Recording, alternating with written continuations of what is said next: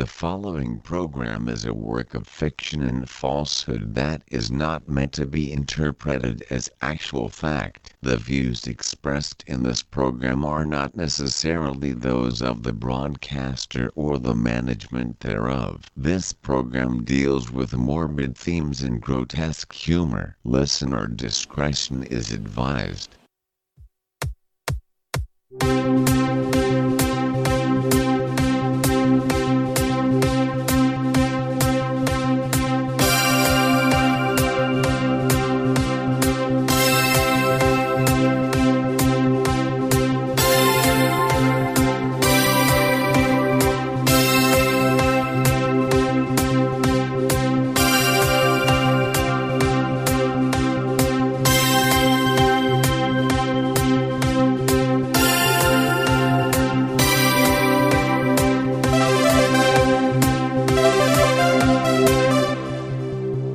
Hello, I'm glad you're here. I'm media disruption developer Kai Hubers, and this is EurekaCast Now, where science meets technology meets you. With me, as always, is Professor Rowan Meadowlark from the Simon Amy Institute of Spirit Sciences. Hi there, Rowan. Hello, and blissful vibrations to all listeners tonight. The positive qualities you would want in a vibration. I suppose a vibration's got to do what a vibration's got to do, but let me tell you why I'm feeling so blissful today. And we don't celebrate many holidays here at Tech Brothers Laboratories. Really? Yeah. That's so sad. We practically have some sort of day of remembrance or holiday or convergence. It's practically every day over here at Simon Amy. Really?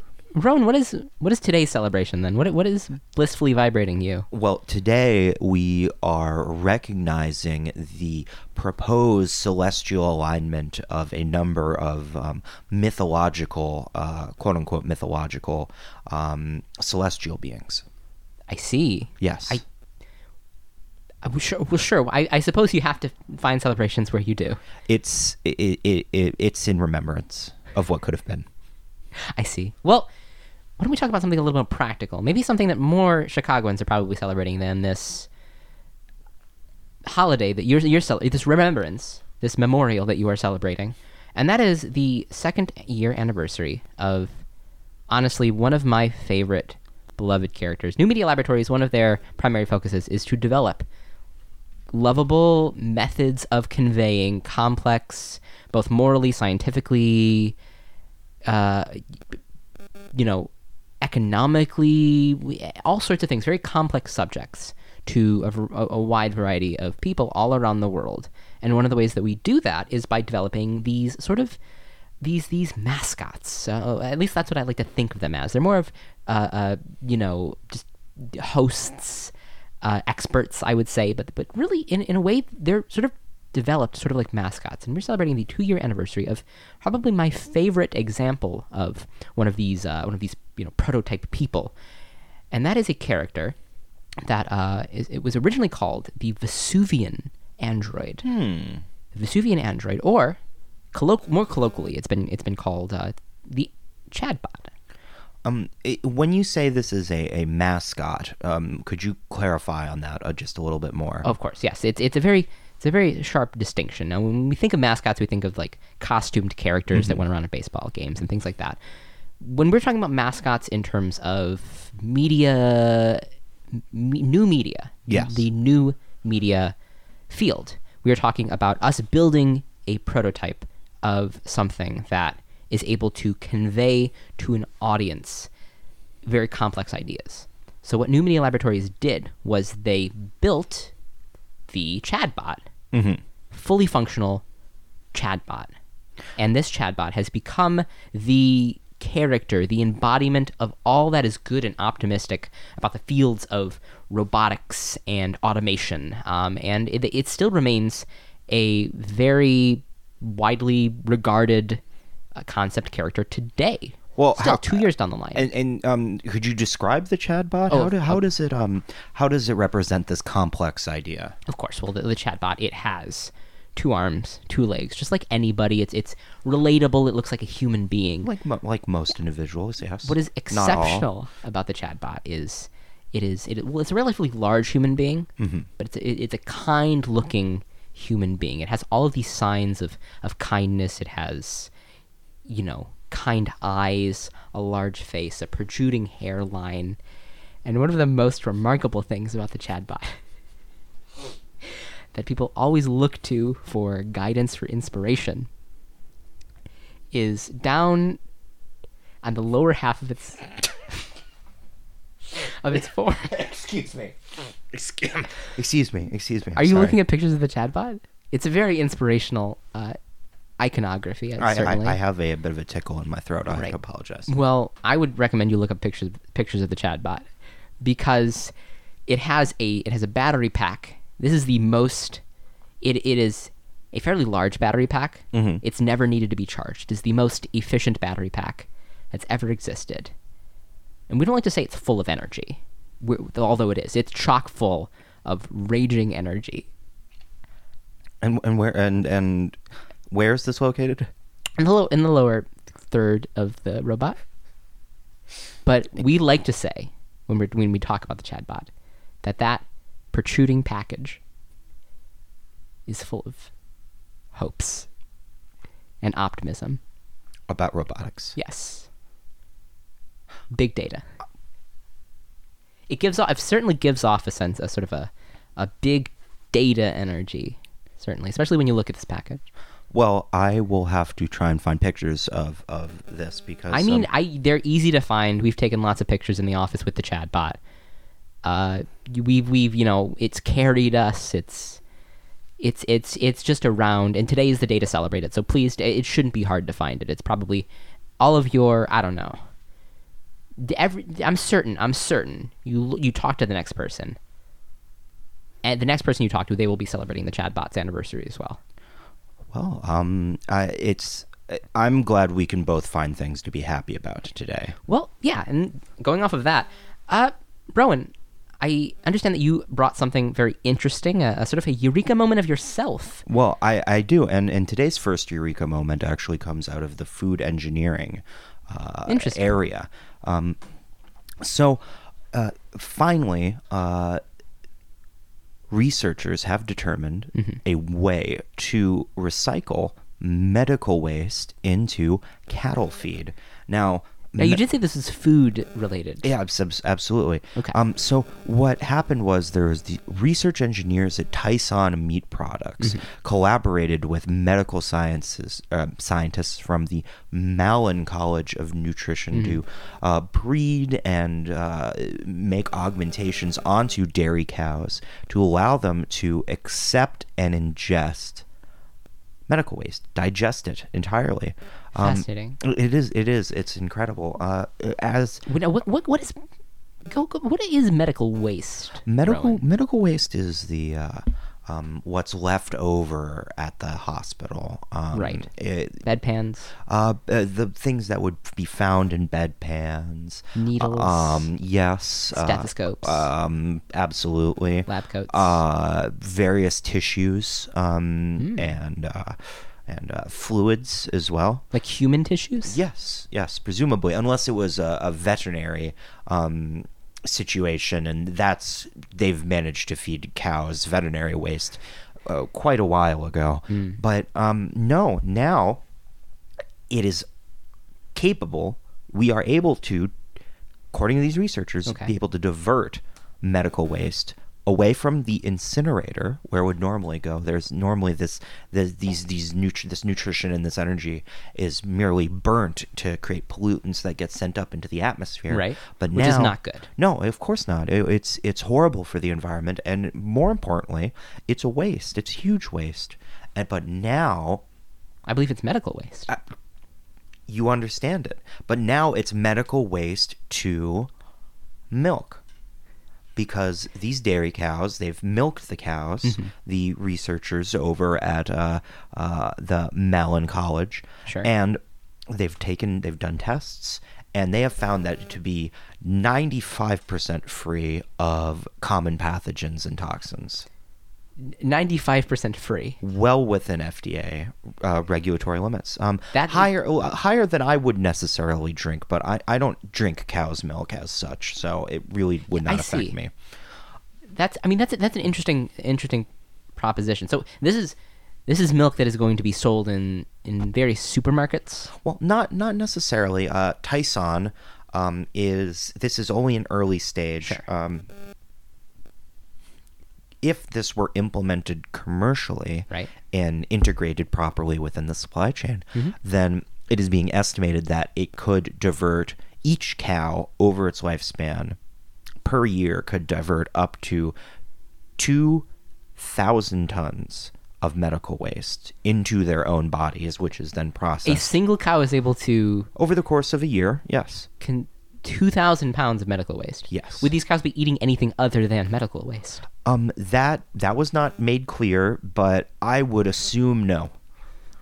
Fascinating. It really is. It's, So again, here's my question: what is happening with these cows? We're eating these cows. We are drinking the milk from these cows. well, that's the idea. Is they're taking this otherwise thrown away nutrition, energy, bio compounds. Right.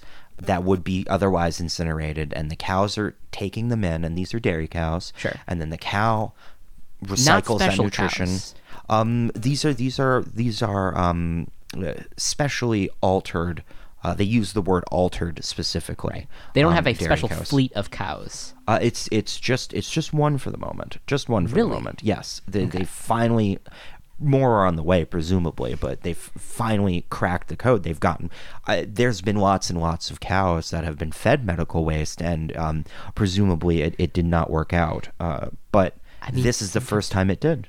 I mean, to make an omelet, sometimes to- you got to break a few cows. So to get back to your original question, Yes. the nutrients would be recycled within the cow to make milk, and then that milk would be presumably taken by us. And once again, 95% of common pathogens and toxins are not present in the milk that is provided by these cattle that are fed medical waste. And beyond that, right now they are also working on ensuring that the meat produced from these cows would be safe. Now, a dairy cow Sure. and a beef cow. a beef cow, if you will, are different beefy boy, breeds. yes. So, as they work towards finalizing the milk cow bio waste digester, as they're calling it, they will presumably, and they have been working towards moving to a beef cow bio waste digester, and from there, yes, it would be meat, presumably. Fascinating. You know, it really goes to show you that cows are really the perfect animal. They are certainly one of the most elegant and simple designs that that exist in nature. I do have one more question though, Rowan. Absolutely.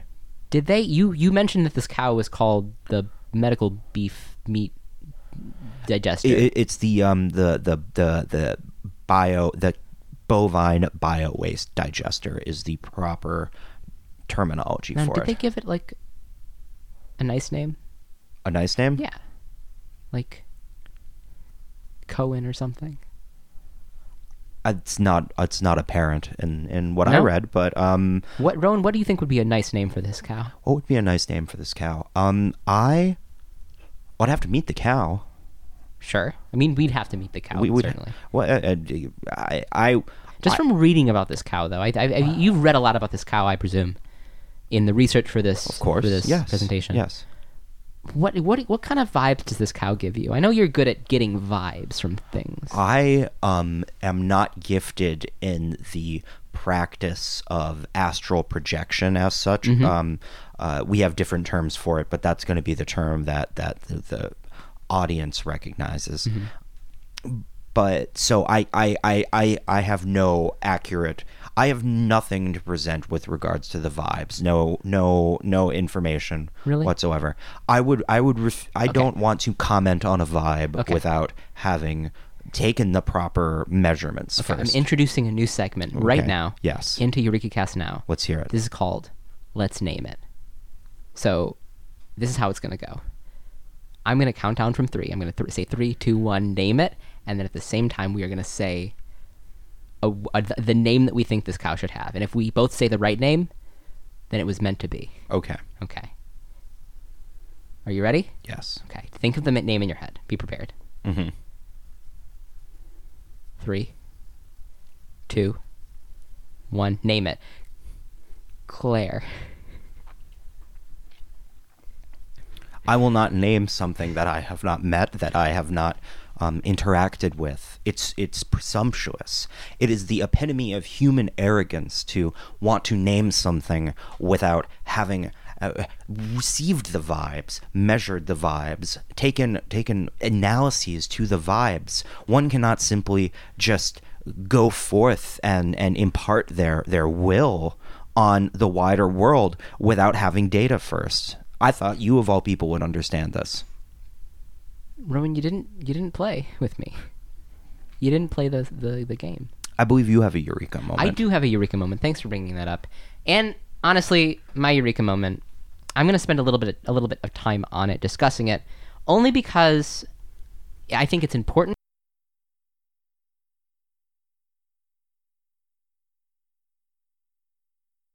Has heard of this fascinating, fantastic new development, and I want to break through and make people really understand what's going on.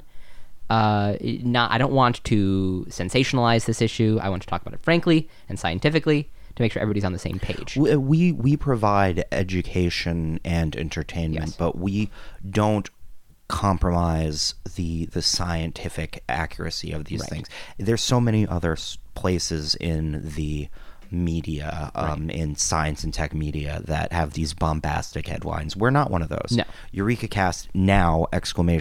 is solely about presenting the facts as plainly as they can be. Yes. In many of these publications, you will see the fascinating news story, the fantastic news story that came out of the satellites that Chicago has put up, primarily with their new sensors that are pointed in different directions all around the Earth, that there's new life on Venus.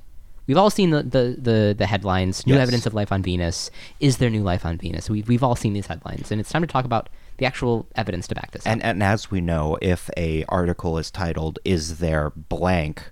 with a question mark, then the answer is inevitably yes. Yes. Which I would say it's more likely that if an article starts with "Have we found?"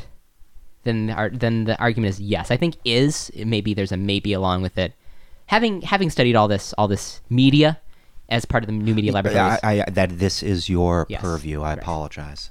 So I want to answer the question: is there life on Venus? Kind of, maybe. Really? Yes.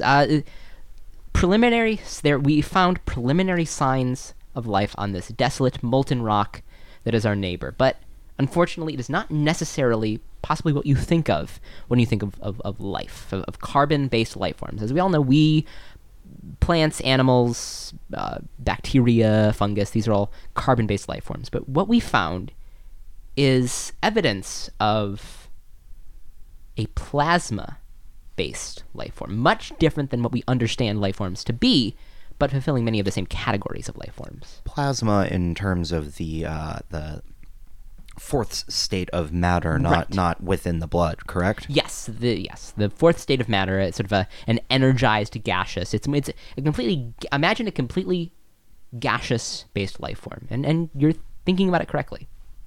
Now, if you're telling yourself, I've never heard of this before, this sounds, iffy, this is a relatively new idea. Although the idea for plasma-based life forms originated by an industrialist and an amateur cryptochemist in the 1930s named Gershwin Rowe. Gershwin Rowe theorized the idea of a plasma-based life form via many experiments that they were doing privately. I'm familiar with the work of Rowe, actually, in the xenobiology groups I mingle in. He's a commonly referred to figure. Yeah, and I mean, you should know that many other theories that he postulated, this one was considered unpopular and blasphemous at the time. But as much science is considered that, and then we go on to discover more and learn more that overturns our original ideas. It took about 70 years for scientists to begin to take this extraordinary theory seriously. And just 5 years ago, scientists at the Tech Brothers Genesis Labs, through rigorous experimentation, in fact, almost succeeded in creating a homeostatic plasmoidion. So, first of all, Yes. let's unpack that a little bit. Sure. What were these conditions that were created at the lab, and what is a plasmoidion? This is all new to me. I'm fascinated by this. So I can actually go into the science of a plasmoidion really quickly. So based on it, we had very little to go on, just the fact that perhaps a plasma-based gaseous life form, very similar to life forms that we'd find on Earth, but completely made of gaseous elements, could exist. And through this very complex analysis and experimentation, we learned that, in fact, a plasmoidion, which is the term that we give a life form that exhibits these qualities, is sort of a self-regulated gaseous organism made up of a compound of phosphocetic plasmicides, which are sort of cell-like, that can be joined in large arrays into a nearly infinite number of structures, patterns, and geometries to form these sort of complex life forms. Like the mandala. Yes, like the mandala, Rowan. So, how these things are formed. We believe that such a thing could be formed by rings of phosphides arranged in sort of spiral lattices around highly magnetically polarized carbon cores. Magnets. Yes, magnets. Which need to be first broken up by an immense amount of energy, and then need to reorder themselves.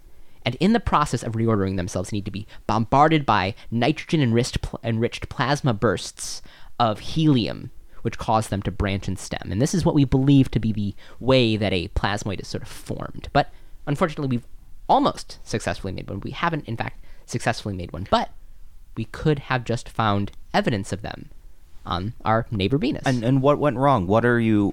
Is there some aspect of this this being that is missing that you cannot synthesize? Yeah. So it's not without a hint of luck, I'd say. There's an element of luck. There are certain things you can tinker with and change. Life is very tricky to create, as the Genesis Labs knows. But if you're very delicate and if you have the correct conditions, for example, we don't have the conditions that exist on Venus, unfortunately. We'd love to. It would be wonderful. It would be wonderful if we had what Venus has, but we just don't. So, the question is, are there plasmoids on Venus? Have we in fact found conclusive evidence of plasmoids on Venus? No, we haven't. Oh. There needs to be more tests done. Fortunately, Genesis Labs is developing and refining these tests, including working on the Serpens probe to visit the planet, to study its environments, and investigate the possibility of plasmoidions being there. And if they find them, Yes. they would make contact with them. That would be there are so many people waiting for that moment when we can finally make contact with the entities. Right. And these sound a great deal like entities. We'll see. There's got to be more research into this. Well, no. I mean, they are beings of energy. Plasma is energy. We've both agreed that energy exists. It's established that energy is, in fact, it is extant. Right. We agree that energy exists. That we can agree on, Rowan. Here, let me just finish up this story. Okay. Because we're running a little low on time. I do want to bring up, now you might have also heard some conspiracy theories going around. Rowe, the scientist that postulated this, or the industrialist that postulated this, also believed that the human brain itself, if heated up by conduction in a transforming magnetic field and undergoing a series of regressive chemical and radiographic processes, could be converted to a plasma-based life form also, that would retain many of the same memories and personality pathways, And there are many, many, many people investigating and innovating on this process. The Simon Amy Institute of Spirit Science as well. Yes, not the Tech Brothers is not, because I was about to say there is absolutely no evidence that this is possible. That is unfortunate that you have closed yourself off to that possibility, because I have seen some very intriguing things happen in a sweat lodge. It gets very hot. Excellent. Magnetic fields are applied. Breakthroughs happen. Well, maybe we can ponder this over the meditation break. Oh, yes, the mid-show meditation. That's what it's called, yes. Yes, absolutely. So we are reaching the midpoint of the program. We are going to have to take a short station break for our partner station, who was broadcasting this. And when we do that, we're going to go into a little mindfulness exercise, something for you to ponder on until we return. So, Kai, Yes. if you'd like to participate. Oh, of course. Yes. So, I'd love to. Close your eyes. Imagine yourself at the fair. It's a late summer evening, and the smell of fried food and cheap beer permeates the air. It's been a fun one. You and the boys hit up all the rides, the attractions, even managed to win a goldfish at the ring toss. You're all making your way towards the exit, laughing, when something catches your eye. A booth you didn't notice before. In it sits a clown, and he waves to you, loudly calling out your name. You do not recognize this clown, but this clown recognizes you.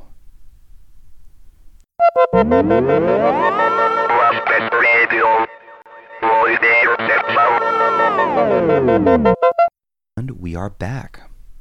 We're back. Welcome back, Rowan. And welcome back, Kai. Yeah, I don't know about you, Rowan, but it's kind of late right now, but our Chadbot anniversary here at Tech Brothers is going strong. Oh, wonderful. Especially at the new Media Labs. Of course. The birthplace of the Chadbot. So I stepped away. I know we usually stand on chat, but I had to step away. I got called over by some of the interns. The Chadbot was here. I thought you were. I'm sorry. I didn't even think of introducing you to the Chadbot. I'm totally sorry. I know you would have wanted to meet the Chadbot. Well, I just had assumed that you were partaking in this mid-show meditation. Yeah, in my own way, certainly. See, the Chadbot came in, and we were doing keg stands. That's okay. They're here at the laboratory. You know, we don't like it's very professional here. It's very based on data. We get our work done. We work hard, and then we go home and we sleep, and we come back the next day and work hard some more. Not much playing hard, but on a special occasion like today, when the Chadbot is here, Rowan. Yeah. Have you looked up pictures of the Chadbot yet? I have not gotten an opportunity to. Rowan, you've got to.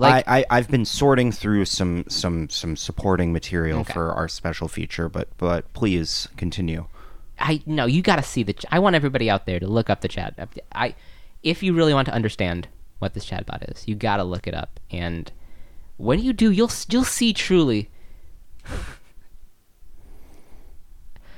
I love that android, Rowan. But apart from this, I know I came back because I know there was something very important that you sent me a lot of stuff about this special feature today. Yes, I sent a quite a bit of documentation because this is a very sprawling issue. Right. This is something that is it affects all of us quite literally, and there's so much evidence out there for its existence. You seem to have signed me up for some sort of subscription to something. A newsletter, yes. Yes. Not just the Simon Amy newsletter, which I have already signed you up for that as well. Right, of course. But yes, I appreciate that. This is the Simon Amy newsletter is an excellent piece of. This is the New Sun Times, as we call it in the Sun research groups that I'm a part of on the internet, because something is quite interesting is going on with the sun. Something quite interesting, and it's both interesting and insidious and possibly incredibly dangerous. Okay. And it affects literally everyone on the planet. But let's take a step back. I want to talk about how this came to my attention. Sure. I was going through one of the many of discussion boards that I take part of on the internet, many of the group chats and sort of mind trusts that I participate in. When was this? I discovered this just a few months ago, and the rabbit hole goes so deep. So I came across a post by an individual, an older man, I believe, known as a World War II veteran, as a matter of fact. Okay.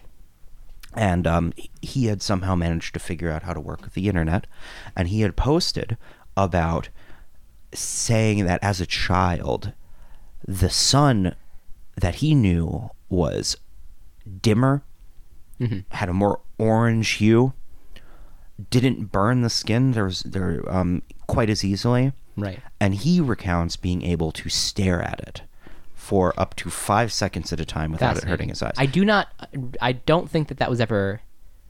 I don't know about this man's experience. I do not think that was ever advised by any health organizations. Well, some of the healthiest things aren't advised by health organizations, but Sure. But to me, that did not match at all with what the sun we know today is like. I can't look at the sun for hardly half a second. Lord knows I've tried. I have tried, and I cannot. Which is one of the pieces of evidence that I put in this dossier for we have to hold ourselves to a higher standard. Now, so where you sent me the dossier, correct? Yes, split over about, I think, 250 different emails.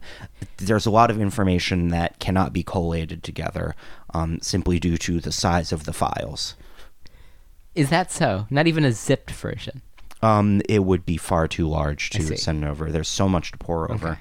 But the new sun theory, and I only call it a theory because as scientists, both of us, I have to hold myself to a higher standard and say what it is, which is a theory, because it is not fully proven. It is 99% of the way proven, which when we get to my evidence, I think will demonstrate. Like most things, if they're not proven, then they're theories. Exactly. So essentially, the theory is that at some point 50 to 60 years ago, undetermined individuals or entities replaced what was once known as the sun with some sort of facsimiles for reasons undetermined. That is the new sun theory, and I believe that you, Kai, and the audience will realize that this is something that needs to be we need to get to the bottom of this. Rowan, I'm sorry. What you said was 50 or 60 years ago? Yes. The sun was replaced? There's a number of different theories. Well, so what you're conjecturing right now is you said what was the word you said? You said replaced? I did use replace. Okay. I did use replace. Okay, so but this is a matter of semantics. What you're saying is there used to be a different sun than there is now. By our perception, yes. Perhaps the sun was altered in some way. It is the same sun, but it has been altered. Perhaps it is a wholly new celestial body that has been swapped out or replaced. Okay. Perhaps it is some sort of screen or a intervening body between the sun and the earth that has been erected. Regardless, this is the body that is in the center of our solar system. Correct. Which all of the planets and the various other rock and gaseous formations revolve around. It's this one. Yes. And it's been the word you said was replaced. Yes.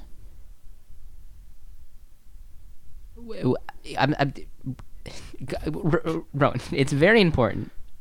Please. Well, I say replaced because that is my personal theory of how it took place. There are other individuals, perhaps on the fringe of the New Sun movement, who would say that it was altered or some sort of. That's fine. Rowan, I would now. This is a fantastic theory. Yes. Do you have the evidence to support it? Well, you have the evidence if you would check my emails, which I know you don't. Rowan, I've tried to check your emails. There's too much French there. You know how I feel about the French language. Well, that's to be fair, and there's a reason for that, which we will get to later. Mm-hmm. But let's talk about the evidence. Yeah, please just talk about the evidence. And so first of all, okay, let's go to archaeological times. Okay, archaeological times. Yes. Okay. The times where archaeology is relevant. Okay, I've never heard that distinction before, but go ahead. Homer's The Iliad references the ocean a number of times. Mm-hmm. And every single time they describe the color of the ocean, not with the term blue or green, or perhaps some sort of purple, what normal things that an ocean might be. Instead, it's described as red. It's described as a wine red colored ocean. And this is not exclusive to Homer. There's a number of other ancient Greek literature that does not use the term blue to describe water. And so it begins to think water has not changed. Right. No. We can both agree on that. The water has not changed. I mean, there are. But the color of if the color of the water has changed from red to blue, that leads me that is evidence of the light from the sun becoming a darker hue, or have previously been a darker, dimmer, and more orangey, a greater red coming in the light. The color temperature would be completely different. Rowan, so your first piece of evidence, the Iliad. Now, I believe, yes, they describe the water as wine red, correct? Yes. They also describe characters like Apollo and Venus, which not the planet, but the goddess Venus. Yes. Well, it's not the only piece of evidence we have. It is not the only piece of evidence we have. Famously also written by somebody who could not see. Homer famously was incapable of seeing. Second piece of evidence. Okay. Second piece of evidence.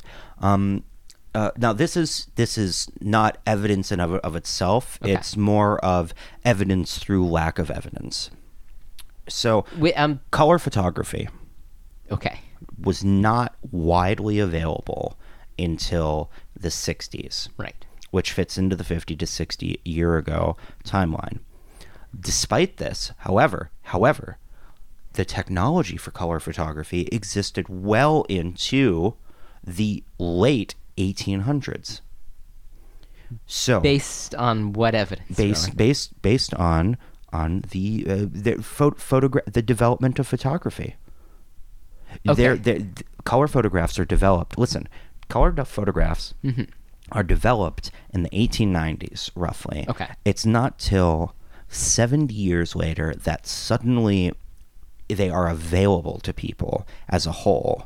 Not just select engineers and what have you, but the first commercial success of color photography isn't until after this proposed sun swap scenario. Why is that? The technology's there, but it's not till after this takes place, the sun swap, the theoretical sun swap, that it's available to most people. It's a cover-up. It is evidence through lack of evidence. Why would they be interested in keeping this technology held down, if not to protect the fact that colors were different? They looked different. The photographs. For sepia tone, for example, who's to say? Okay. Who's to say that Who's to say what? Who's Right. to say that those tan and beige hues Okay. weren't caused by the sun being more orange? Maybe those were color photographs, So- and that is just what the light looked Your like. your theory, Rowan. Your theory is that a body as a group, an organization, Or perhaps one individual. okay, something was keeping color photography from being used or invented, developed for roughly 50 years prior to when it became used and popularized and developed, because they were hiding the fact that the colors were different. That the colors were different. Yes, And this is your absolutely. second piece of evidence that the sun was changed. Yes, but there's more. Okay. There's more. Okay. The third piece of evidence. Hopefully you're going from least probable to most probable. Third piece of evidence is probably something, once again, we can both agree on. Climate Okay. change is real. Okay. I like where this is going. Climate change is occurring, Yes. and Climate the change. mean temperature of the planet is rising. Correct. We can both agree on that. Yes. Most rational-minded individuals, Anthropomorphic climate change. and I would agree with that too. It is. It is anthropomorphic because Okay. it was caused by people. But it's not through the means that people are purporting it to be.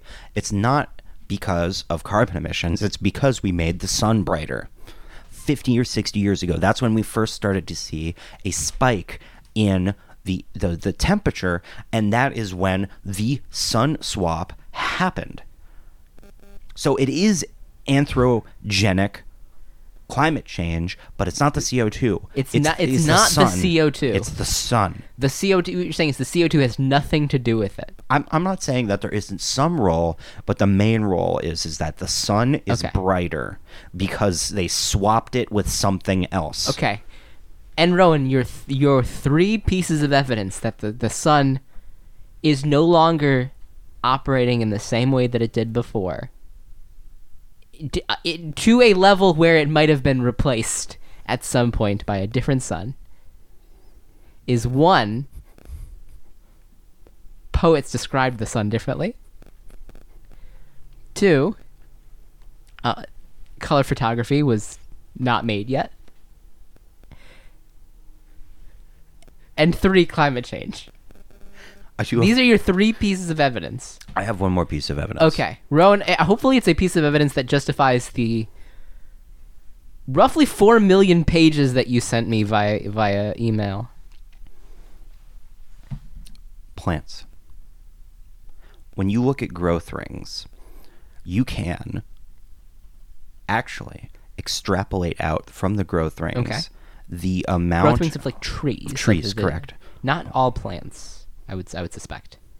no, not all plants, trees. But the ones that existed possibly over 50 to 60 years ago. Yes, correct. If you look at the tree rings, Okay. the growth rings, Right. you can actually extrapolate the wavelength and the intensity of the light if you know rain records. It's Okay. very complicated, but what you see is Sure. Not the most complicated thing, but, But when you do that, you see that roughly 50 to 60 years ago, different places show this, but there's a sharp increase in growth associated over that 10 to 20 year time frame. Anywhere you go, if you go to a tree and you cut it down and you look at the growth rings, anywhere between 1960 to 1980, you will find at least one ring. 1960 to 1980? Yes. Okay. You will find at least one ring that is bigger than the others. And that indicates increased growth, and that is the sun swap right there. Once again, the timeline's very loose. Right. We don't know exactly when. We don't know who did it.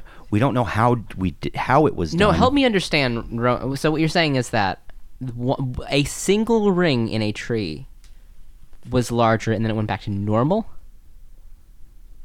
Yes. And this is how I'm not an expert in how to read botanical data, arboristic data in this. Dryad data as well. Yes. Okay. So a single ring is different. Yes. Between 1960 to 1980. I see. Okay, a very 20-year span. Yes.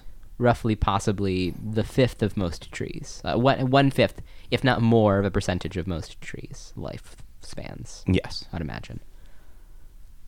And anywhere you go, you will find at least one ring like that within the time frame that we speculate the sun swap event happened. It's incontrovertible proof. Okay, let's go over the pieces of evidence again. Number 1, Homer, the blind, exclusively vocal poet. Listen, we don't need to rehash No, this. we got Homer. Yes. He said it. Reputable source. Absolutely. Nothing in either of his works, the Iliad or the Odyssey, disagrees with history at all. Number 2, cameras. Yes. Color photography. There was no color photography. You're saying there was no color photography prior to when the sun swap took place, which now you're putting as late as 1980, which I do not believe is correct. Well, I'm not saying there was no color photography. I'm saying that there was not widespread color photography. Despite the technology being there, it was being held back because the plans for this were put together for decades before it happened, possibly centuries before it happened. The plans. Someone cannot just replace the sun overnight. You're although absolutely that's correct. the best time to do it. Nighttime. Yes. So number 2 was that color photography was not as popular. Number 3 was climate change. Yes, climate change. You're blaming on the sun changing. And number 4, we both agree that it is climate change changing and is caused by humans. Your fourth one, we both agree. Ipso facto, you agree with me that it is plausible that it could be because the sun is brighter. If humans caused it, and there's climate change, and humans caused it, and we both agree on that, then why can't you agree? I told you to keep your mind. Please keep your mind open. Number 4. What? Oh yeah, the rings. Yes. The rings of trees. Trees don't lie. And this is it. This is all the evidence? No, there is a lot more evidence that is quite dry. Most of it in French. I presented you with that evidence. You did not read it. I can't read. I don't read French. Is there no machine learning algorithm for... That takes time. Rowan, who... Okay. Rowan, who do you think did this? Well... I can only speak for myself. It's very unclear. You did it? I can only speak for myself and not the wider, not the wider Sun Truth movement. But I believe it was either the United Nations or a precursor to the United Nations. Perhaps the League of Nations, perhaps this was something that they started and the UN finally finished. Who else could do it?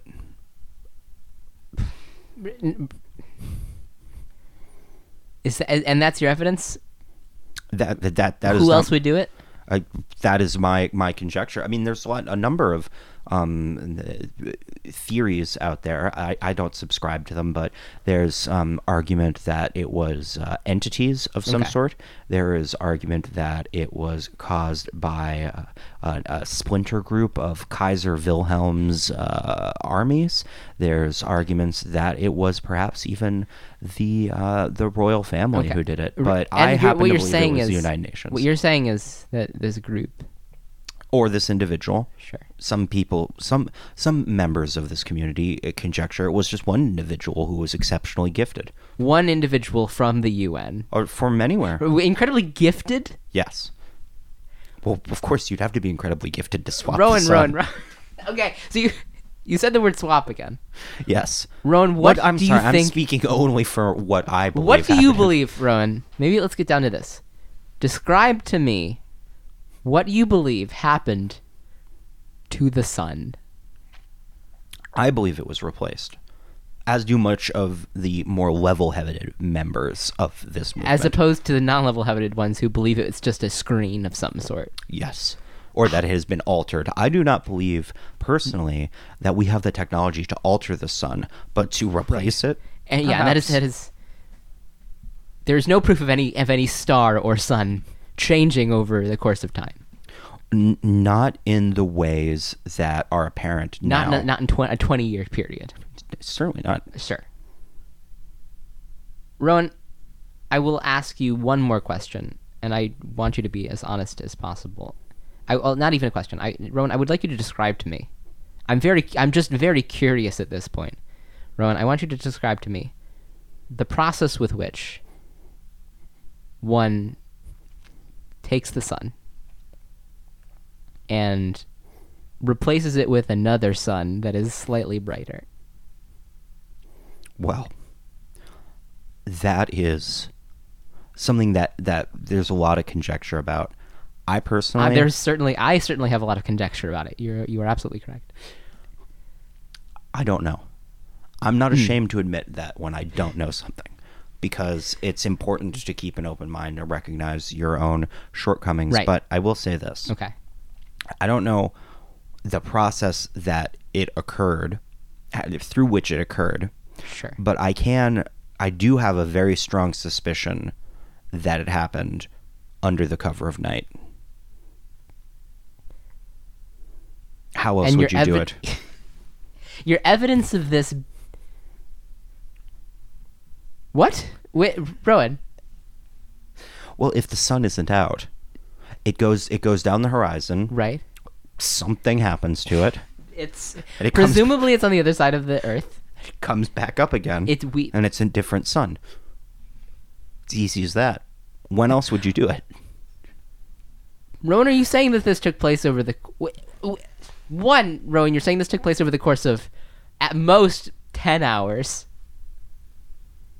Yeah, possibly. And number two, what about...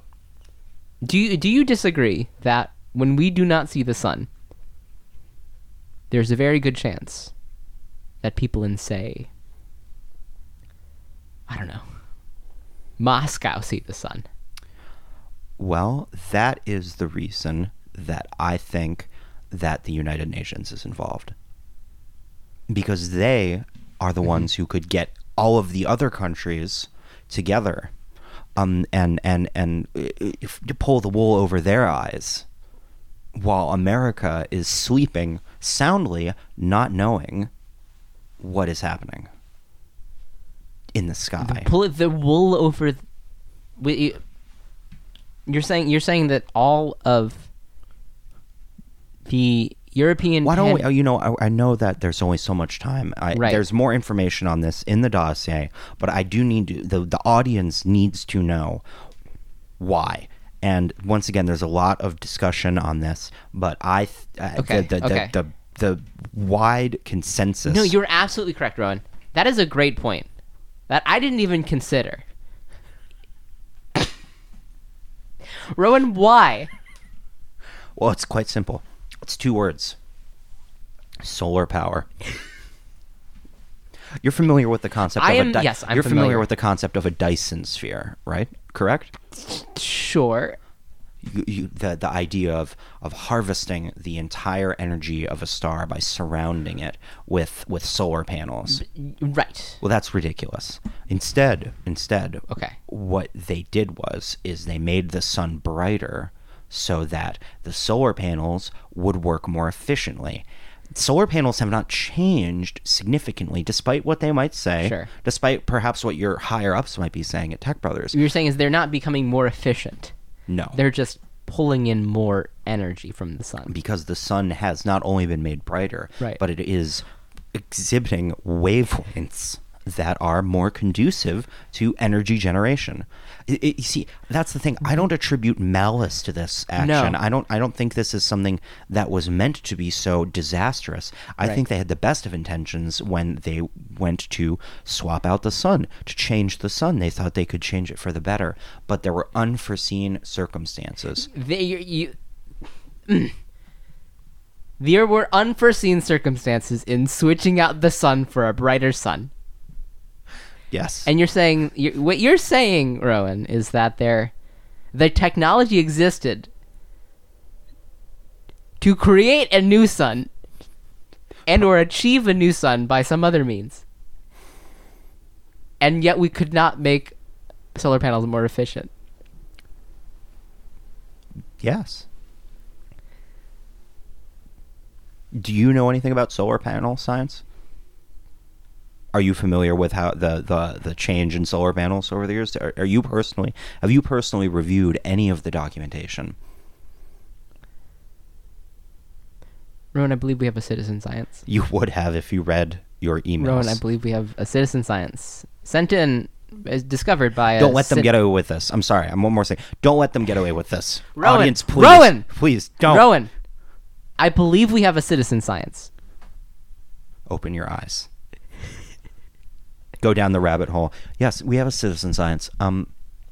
This comes from at One Radiant Soul on Twitter, and I can relate to anyone who has a radiant soul. So I'm excited for this. Why is the topic of strengthening the immune system never addressed? The CDC advice is incomplete and inherently induces fear. An underlying sense of fear will compromise anyone's immune system. You've created a vicious cycle, leaving out the most important info. #Mallow21. Fascinating. I agree. I kind of agree in the sense that the CDC really doesn't consider fear in the Mallow 21 epidemic, whereas Tech Brothers has. We've kept fear to a minimum by eliminating the problem head on. Wonderful. I mean, that's a beautiful citizen scientist. Absolutely. I happen to agree that there is the immune system is a muscle. That's well known among medical doctors and some veterinary doctors. And if you have to work out that muscle, and your immune system will become better for it. Right, it's that simple concept. Well, more so that fear, in all situations, invades and fights. The immune system reacts to fear as if it was a pathogen, as we all understand it to be. It causes, and finally, we have the evidence to support it in the citizen scientist. It's so nice to see. Breakthroughs. Yeah. Just out in the wild. I'd like to close on a quote by Claudius Saint Rebellion, who is a well-known botanical polymath that I'm quite fond of, and they said this: "Knowledge has granted me great powers beyond my wildest comprehensions, but none more powerful than that of modesty." Wow. EurekaCast Now is for the most parts meticulously researched, produced and presented with the support of Tech Brothers New Media Labs in Chicago, Illinois. We are rebroadcast every Saturday evening, 8 to 9 p.m. CST on WLPN LP 105.5 FM, Lumpen Radio. If you'd like to get in contact with us, please follow us at EurekaCast on Twitter, There you will find new quotes, new breakthroughs, new eureka moments, all on a single Twitter feed. But there are other places where you might be able to get in contact with us, and where might those be, Rowan? Yes, absolutely. If you engage in social media, please feel free to find us at facebook.com/awcyfm or send an electronic mail to awcyfm@gmail.com, where you can share with us any technological, scientific, or spiritual breakthroughs you've witnessed or participated in. Additionally, if you or someone you know would like to be a guest on the program, feel free to reach out at that email, which is once again awcyfm@gmail.com. And with that, Chicago, allow us here at EurekaCast Now to tell you to look for the evidence. It's there. It's out there. They took away your sun. They replaced the sun. Kai, where's the rage? I thought you, of all people, would they've replaced the sun, Kai. Have a good Chadbot-versary, everybody.